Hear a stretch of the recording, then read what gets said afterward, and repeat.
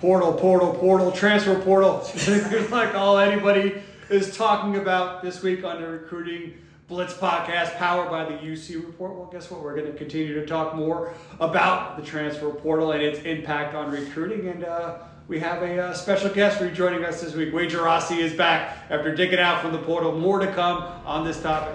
You got 30 minutes.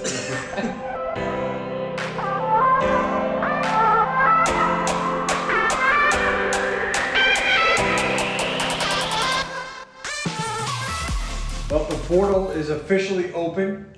We do have Wade back this week, but barely. Yeah, short, small window here. And it is obviously that time of year where a lot is going on. Most action on the field is done as we get ready for bowl games to get started. A couple of state championships are still to be played, but a lot going on in the world of recruiting with the early signing period getting ready to kick off on the 21st.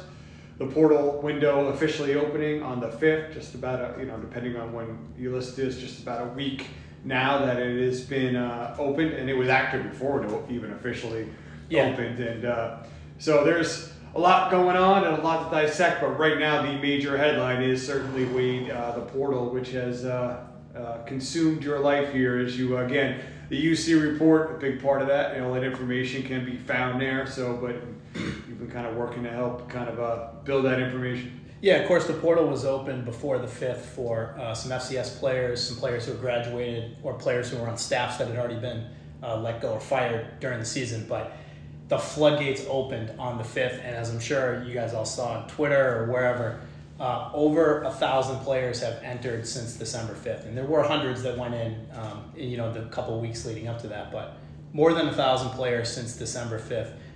We were digging out for days. I mean, what's that Mike Tyson quote? I don't know, everybody's got a plan until they get punched in the face. Yeah. That was basically us in the office on Monday. We kept up with all the P5s and prominent G5s. And you got punched in the face and kept getting punched. Oh, yeah, pretty much all day until about midnight. And then, so we dug out of some of the other G5s and FCS guys. And, we're caught up. We feel good about where we're at. But, boy, it was a whirlwind of activity on Monday. Yeah, I think, and obviously the biggest news was JT Daniels going at it again. Some people just love the portal. They're just, but... Yeah. Obviously, quarterbacks are always the headline grabbers, and quite a few interesting names going in at the quarterback position. Obviously, JT Daniels, again, taking a look at another change in scenery, but obviously North Carolina State's Devin Leary, Hudson Card, so a couple of big names. Certainly interesting to track. I think quarterbacks, though, have proven to kind of, certainly be fool's gold. They get a lot of the headlines, but not often do they pan out. And I'm taking a Caleb Williams out of the mix. And, it's a different situation. So just quarterbacks kind of looking for kind of a change of scenery doesn't always kind of work out. But there's certainly some interesting players, and at times it certainly has paid dividends as well. So you can certainly give your, obviously Hudson Card is in there because Quinn Ewers entered it and went from Ohio State back to his home state of Texas. So a lot to kind of take in. But obviously quarterbacks are always the ones that kind of first jump out and grab headlines. And so something that kind of occurred to me as we were going through this on Monday, and even in the time leading up with a lot of the FCS players that were entering. We always talk about quarterback being the most position on the field. I mean, some NFL franchises have gone decades without having a guy. But I got to say, if you're a team that needs their quarterback position to go from a minus to adequate, I'm not saying Williams at USC, Heisman candidate, you got a lot of options. And it actually may be easier to fill that quarterback slot, despite, how important the position is, than some of the other positions on the field, like offensive line, defensive line. I mean, if you have a bad offensive line right now and you think you're going to fill it with portal players, you got no shot. Yeah. You got no chance. At the quarterback position, you will have some options to at least get you stable. Well, Spencer Rattler would be the perfect example of that. Player, high profile. Obviously, flashed at Oklahoma, wound up leaving, going to South Carolina. Was again inconsistent, but certainly elevated that position for them kind of as a stabilized program. A little bit, And then obviously finished kind of finish strong. But he was a situation. Obviously, you look at programs like, all right, like what's Florida? Anthony Richardson went in the portal. Yeah. They had to make some other changes to their quarterback room. Or declared. Richardson, did he declare? Yeah, no, I'm sorry when I say go. Yes, I Either feel way, like I'm saying portal so much now. Declared for the NFL. Not going to be on their roster. Right. And they have some talent there, and obviously flipping Jaden Rashada was huge for Miami. But it'd be interesting to see. I would imagine that they're going to try to add some QB experience kind of to that room. So it may not necessarily be a guy that you're bringing in to be the heir apparent, but could certainly be a guy to help strengthen your quarterback room and battle in an offseason. Yeah, sure. I mean, there'll be other programs that are in a situation like Florida, and like we said, they will have some options. I want to go back to the offensive and defensive lines. One of the FCS guys, Johnny Cornelius out of Rhode Island, came in the portal before December 5th, and it was generating a ton of buzz. You see a lot of schools interested in him. Coastal Carolina, just undergoing that coaching change there. They've got an offensive lineman, Will Lampkin, who's made, I believe, 37 starts. I think he's barely 6 feet tall. But he was a freshman All-American. He's been all-conference back-to-back years. This guy is going to be highly coveted despite the measurable deficiencies. One of his teammates, Josiah Stewart, has 25 and a half tackles for loss and 16 sacks. I mean, off the top of my head, he might be one of the only guys in the portal who has double-digit career sack numbers. And right off the bat, I believe USC was in with an offer from him. So, if you have needs at offensive and defensive line, these programs are not going to care where these guys are coming from. If they've been productive, if they have starting experience, I mean, everyone needs depth at a minimum across these two lines. Those guys, at least to me, even more so than the quarterbacks, maybe the NIL money wouldn't reflect it, but they seem to be the most coveted types of players that are in the portal right now. Those that, probably with the exception of quarterback, those that are premium in recruiting often still remain a premium in the portal. There's a reason why. It's like a problem that you have recruiting high school kids, and it's the same kind of environment in the portal. Totally agree. Yeah, I think, even though there has been some, obviously a J.Q. Hardaway, who Cincinnati, who was an Under Armour All-American. Obviously, the coaching change there has kind of put him out into the portal. So there's a corner. Obviously, Hardaway is an example of a young corner. He's exciting because he's still got a lot of football ahead of him. But again, that pool of cornerback talent, is not kind of the same that it is at wide receiver or even at quarterback. Yeah, and some of the names at, receiver or running back might not be known to, people who are watching the SEC Game of the Week or, whoever's on at noon on Fox. But there are a ton of guys from the G5 level who have career 1,000-yard seasons under their belt, FCS guys with 1, 2, 3,000 career yards at the receiver position. So no shortage of options at those two positions. And I wanted to go back to one thing you said about Hardaway, in that people think about the portal as a fill an immediate hole, kind of, college football's answer to free agency and professional sports a little bit. But at those tougher to find positions, I think what you're more likely to find, and I think some of these players will generate some more attention, are the guys like Hardaway, who are young. Maybe they didn't start or play a ton as freshmen, but they're still really talented, essentially high school prospects that have 3, 4, 5 years of, 5, who knows, with our extra COVID years, but we have multiple years of eligibility left, and they're not necessarily plug-and-play guys. They're more acquire and develop guys as if you would a regular high school prospect. Yeah, but the guys like Hardaway and like the Sean McCullough, I think, to me, those are the most appealing because they got a little experience. They were talented to begin with, yep. And they still have a lot of football ahead of them. To me, those are more so than a one and done. Those are the home runs to me. Kind of the guys that are in the portal. But again, it's so interesting just because I talked about it last week. I stand by it. Georgia. You look at the 4 playoff teams: Georgia, Michigan, TCU, Ohio State. 0 to moderate additions. Yeah. They got some guys going out, but when you recruit at a high level, usually those things kind of wind up taking care of themselves. But in terms of bringing players in to have an impact too, so I think in the big picture, it's still you're going to have a hard, as excited as everybody gets about the portal, you're going to have a hard time ever convincing me that recruiting players out of high school and building a culture and a program that way is a way to go, and that if you're splitting your signing classes between high school and portal, or you're doing most of your work through the portal outside of a coach in a mid-year, moderate success at best. I'm in total agreement, and there can be quick fixes, but the sustainability of that is really tough. I think one thing to look at too, in terms of, you mentioned some of those premier programs losing guys in the portal. One that surprised me a little bit is that for years, Clemson's strength was their ability to identify high school players, sign them, and retain them through graduation or an NFL draft spot. They signed way less players, on a percentage basis than most of the other teams that have been in the college football playoff. But some of the cracks are showing a little bit. Clemson players are in the portal, which wasn't as much of a thing in past years.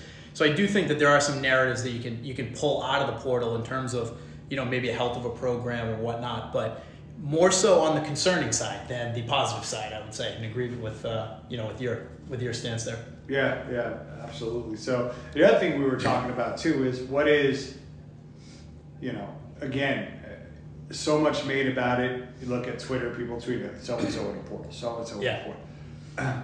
Okay, what is, outside of the sugar high of this name is in a portal, what happens later when a lot of these guys don't go anywhere? And you and I were talking you see varying numbers on the level of success of players who enter the portal and they land someplace else. But what is finding a new home? Is finding a new home going from one Power 5 to another, or going from a Power 5 to a G5, or a G5 to a Power 5, or is it going from FBS to FCS, or is it going FBS to Division II, or FCS down? Yeah.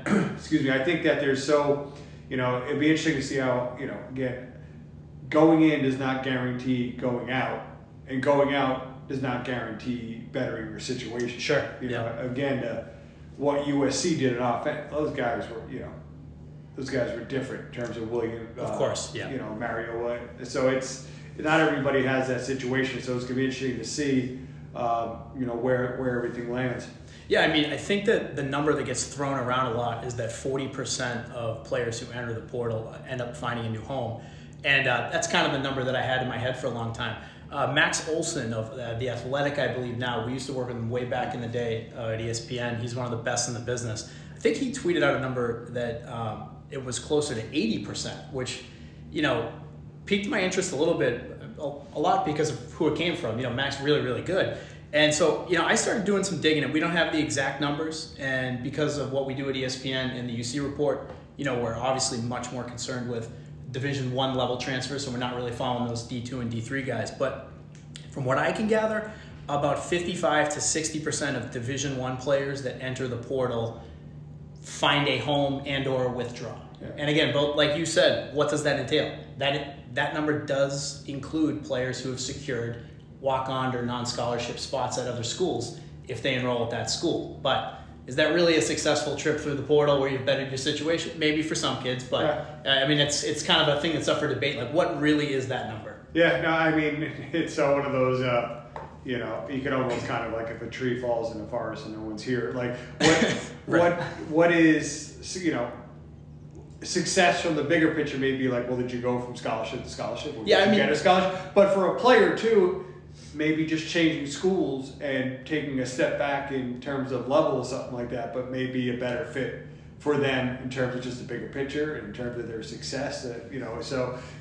What we view as success may not be what necessarily an individual player views as success, which just goes to everybody's situation different. But in the bigger picture, again, I think there's a lot made about the going in and deciding that sometimes people forget about the what happens on the other end. Yeah, let's keep in mind, even in the NIL era, these are student athletes. They are not employees. And, I personally believe that they should have the ability to move freely. Maybe not 100% freely all the time or multiple times, but they absolutely should have the opportunity to move freely like other students would. But for me, the number that I'd be most interested in, because I think this is the most important part of college athletics in general, especially college football, for those who are not in the top 10% that are going to be trying to pursue NFL careers, is having your education paid for. So for me, I'd love to see the exact number of scholarship guys, to another scholarship situation, or even, some of the walk-ons who do get scholarship opportunities somewhere else. To me, that would be that's a number that I would really hang my hat on in terms of success. Yeah. I think what's also going to be interesting to see too is with the 21st starting that window for the early signing period for high school prospects. It's also the start of a longer signing period for junior college players. Yeah. And I think that while we're seeing the portal, have a little bit of an impact on high school prospects, I think it's really taking a big hit on junior college prospects. And it'll be interesting to see what type of movement there is in that window. Obviously, some programs are still adding some players, but it's not that at all. Yeah. We, in looking at this over the last couple of years, it has become apparent. Sure, there may be a fewer opportunities for high school players to sign letters of intent due to the transfer portal, but it has absolutely decimated the number of junior college players that make their way to FBS programs. And, I don't think that's a great thing. I think that the junior college path, like the portal, is not an area where you want to be living in for 15, 20 commitments a year. But I always thought that the junior college path was great because, Course A, they used to be the only older, ready-to-go guys that wouldn't have to sit out a year. But, it's a really nice path for kids who may not be able to get it together for whatever reason in high school. They can go for 2 years to a junior college and be qualified to play FBS football. But, man, the number of junior college signings has absolutely plummeted to the point where, honestly, it's barely even a part of FBS recruiting at this point. And it was a significant portion in the past. Was it as someone who played and coached junior college football? I have a love for it, but it's there is no doubt that of everything that is certainly a different landscape. Like we used to come out with the JC 50. Now it's like there are 50 JC guys. So I'm interested to see kind of what the obviously schools like the Mississippi schools, just because they have a junior college network within their state, Kansas State, some of the because there's already those junior college networks within their states. But that has certainly changed. But it has been an absolute. We were kind of waiting for this date, talking about the 5th and the opening of the portal window. It was already kind of getting crazy before that, and then that day came. And is it the first year of the window? It'll be interesting to see as we get, because there'll be another one in the spring. Yeah. But it'll be interesting to see what that is like coming out of spring ball and everything. But the first time's always kind of, is this an indicator of what is to come in the future? Will there be changes? But I think the biggest thing going forward too, and we were trying to touch on it, is there's got to be some type of, at some point, some education on, almost like when players who want to enter the NFL draft can seek counsel about where they may land to try to make an informed decision. I think there needs to be more talk and more concrete numbers on, if you go in, this is likely what can happen. So as this continues to grow and becomes more of the just fabric of recruiting, though, I think certainly players need to understand and see that this may not always lead to better results. Yeah, I'd be totally in favor of something like that. It would be a lot of work on someone's behalf. I don't want to necessarily be responsible for that, but I think that would be a great idea. And you were saying this is the first year of that, and again, it wasn't a hard window, but the floodgates really opening up on the 5th. And at first, in my head, I'm saying, yeah, sure, this makes total sense. You don't just want to have open season for the whole year, rosters in flux, whatever. But now, after seeing all the activity on the 5th, and I want to ask you this, Craig, specifically as someone who's been in those rooms and trying to make evaluations and trying to set boards, we know the headline guys enter the portal, and a lot of times they have a pretty good idea of where they want to go. But let's say you're a school who said, we need to get some receivers in the transfer portal this year, and you just have like 270 dumped on your head on one day. How does the staff even begin to start digging out of that stuff? Yeah, no. That's a heavy lift right there. It is, and it's just like we try to pre-prepare. They try to pre-prepare. Sure, yeah. And it's not, it's not easily done, and there's always a lot of back channels from coaches say, hey, so and so may want to go into the portal, stuff like that. So you try to do your homework ahead of time, but it is creating the workload and the stress of personnel departments. That is all, you talk to a lot of people in the personnel departments, and I remember one thing coming out of a off-season seminar was just the fear of burnout, because you're right. There's already a lot on the plate within a normal recruiting calendar period. There's just so much going on. And then you add that type of high volume change to a scenario. as much.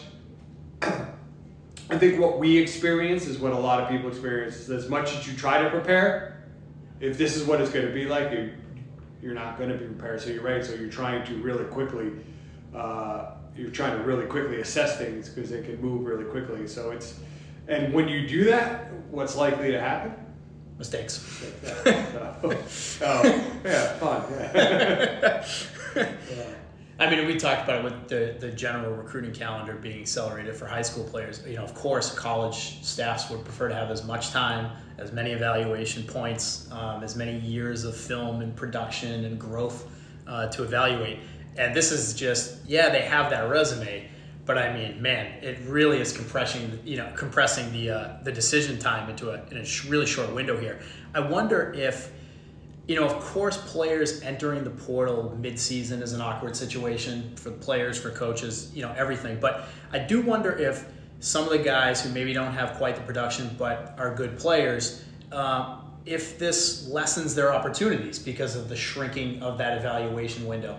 If a handful of receivers are popping in the portal every week for, weeks leading up, then you've got less to go through if you're a staff and you're going to be looking for a portal receiver. I do wonder if some guys might get lost in the shuffle a little bit just because of, the sheer mass of bodies that are now in the transfer portal. And a lot of time that thread goes to,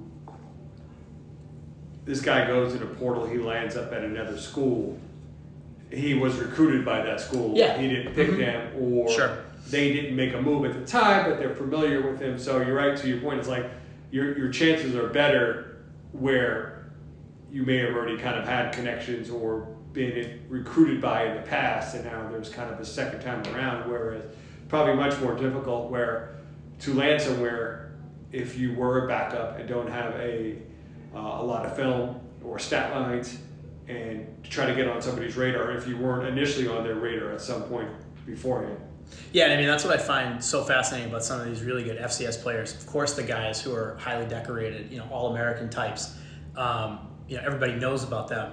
But none of those guys were recruited by the Power 5 schools. So, that's not like a situation where a defensive back from one Big Ten school who was offered by 10 Big Ten schools enters the portal and everybody's kind of familiar with them. I mean, those guys, their film speaks for itself, but there's a lot of homework to be done on them by staffs that certainly through the recruiting process, we're not really familiar with a lot of those guys.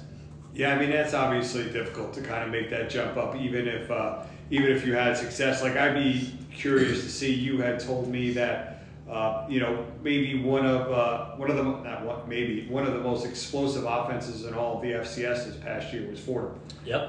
Who had one of the, not since Jerry Rice drove the fields at Mississippi Valley State, had an offense been as explosive. So to that point, I'd be interested to see, you said DeKeith Carter had went in. Yeah, I think he's got over 3,000 career yards, obviously tons of catches, tons of production, tons of experience. Yeah, for Tim DeMorat, who's a quarterback there who could potentially be a drafted quarterback, or more likely an undrafted free agent if not. So it'd be interesting to see with a guy like that who's a good sized target, had great success and an explosive offense. So those are some of the guys you're like, all right, had a lot of success at FCS, maybe at that position he could help. So I'd be an interesting guy that's kind of like a, for lack of a better term, test subject to see, kind of where they landed and then how they do. Yeah, of course. And I mean, again, as we were referring to with the offensive and defensive lines, in some of those cases, whether they do great or not, just bodies are needed. Experienced bodies who can show up, go to practice, dress for Sunday, are needed along the offensive and defensive line. So that'll be, part of the puzzle pieces being put together for some of those rosters that are a little thin in those tough spots. Yeah. So the good news is if you were a high profile or really talented high school defensive lineman, offensive lineman, you're likely still being in good demand. Yeah, I mean, that's actually a storyline I hadn't really thought of is, a lot of people had kind of hinted that if you were an uncommitted high school prospect, you might want to get your commitment in before December 5th. And we did see a flurry of some pretty notable ones. But that could be on a position basis. Yeah. Because if someone has a wide receiver need, I mean, they're likely they can fill it through the portal. But defensive, edge rushers, tackles, maybe not. Well, to that point, it'd be interesting to see, too, as we continue to put this together here for release in the next week or so, is that's actually good news. Because even going back to the JUCO discussion, it was mainly O linemen, D linemen, cornerbacks were always that's a great led the point. rankings and were the most sought after. And as I'm thinking now, kind of getting ready for the early signing period, a lot of the junior college guys who are still committing are linemen. So while we're kind of while there's certainly a demise or a reduction of the junior college role, I think for linemen is still, because again, they're so tough to find, they're so coveted. To get a guy who had to go that route and get a little bit of experience too. I still think you'll see coveted linemen. I wouldn't be surprised, as we put together the rankings, if it's pretty heavy at the top between O-line and D-line, as it was in the past. Sure. Yeah. Less players, but still the same types of players being produced, coming out, being coveted by the Power 5 programs. We talked about the workload, the sheer number of guys, some of the concerns, some of the opportunities for players and teams. But at the end of the day, it still has that direct appeal to fans, because for the top guys, you don't need to wait long to see them produce. And so no matter what we say about, you don't want to rely on this to build your program, it's not all success stories across the board for players and teams. The average fan, they find out that someone's transferring to their school in December, and less than a calendar year later, it might be the best player on their offense or defense. Yeah. So the portal dominating discussion again. Oh boy. Yeah. And there's obviously, listen, still recruiting. Obviously, Ruben Edwards just the other day grabbed headlines, committing to Texas A&M. It'll be interesting. That's now his third commitment from Texas to Louisville to A&M. But there's been some other notable commitments as well. Calvin Clemens, who at one point a 3-star offensive lineman, who was committed to Baylor. Big win for Kansas. They're ultimately keeping him in state. Notre Dame adding a really talented athlete. Could be a quarterback likely to project someplace else, but a guy who brings a lot of versatility to your roster, and Brandon Hillman. So there's been, and obviously for deeper discussion, we hope to have a guest here in the pretty not too distant future from that program, but is obviously Deion Sanders taking the Colorado job. So we'll hope to dig into that a little bit more in the future, like I said, with a guest. So stay tuned. That's what we call in the business a tease. You're speaking of that staff. You want to talk about a staff that had overwhelmed with players who are interested in potentially joining that program. Hundreds of players, high school and portal players, reaching out to Colorado. So quite a bit of tape to watch for that new Buffalo staff there. You want to. I don't know if there's ever been maybe a roster and a class that has gone through a more radical change, because there has been a series of decommitments. I think probably 7 or 8, and so. They are coming in and shaking things up, and listen, great success at Jackson State, and they brought him in to shake things up and to raise their profile, and he has done that. So, but again, it's that time of year. There's a lot going on. It's hard to not discuss the portal. Plenty more to come. We'll recap the early signing period coming up a little bit. Geico High School Bowl Series a week from this Saturday. The Under Armour All-American game. We'll have some special shows from down there. So there's a lot to come still, so stay tuned. And then, like I said, we'll dig a little bit deeper into the new situation, new coaching staff. Deion moving to Colorado is obviously, that is certainly to watch. Exciting big news in the world of college football. Yeah. So plenty more to come. A little bit of update, a little bit more of a philosophical discussion on the portal as it consumes so many people's lives at this time of year, but a lot of great stuff still to come. As always, plenty of great episodes. I think Danny, this is episode 12? 12. This episode, we got a full dozen here. Go back, a lot of great interviews as we get closer to the early signing period. Malachi Nelson on. We've had some great guests, so go back and find anywhere you find podcasts. Some past episodes and a lot of great stuff to come over the next month and into the year as we get into camp season, and a whole bunch of fresh new prospects to talk about.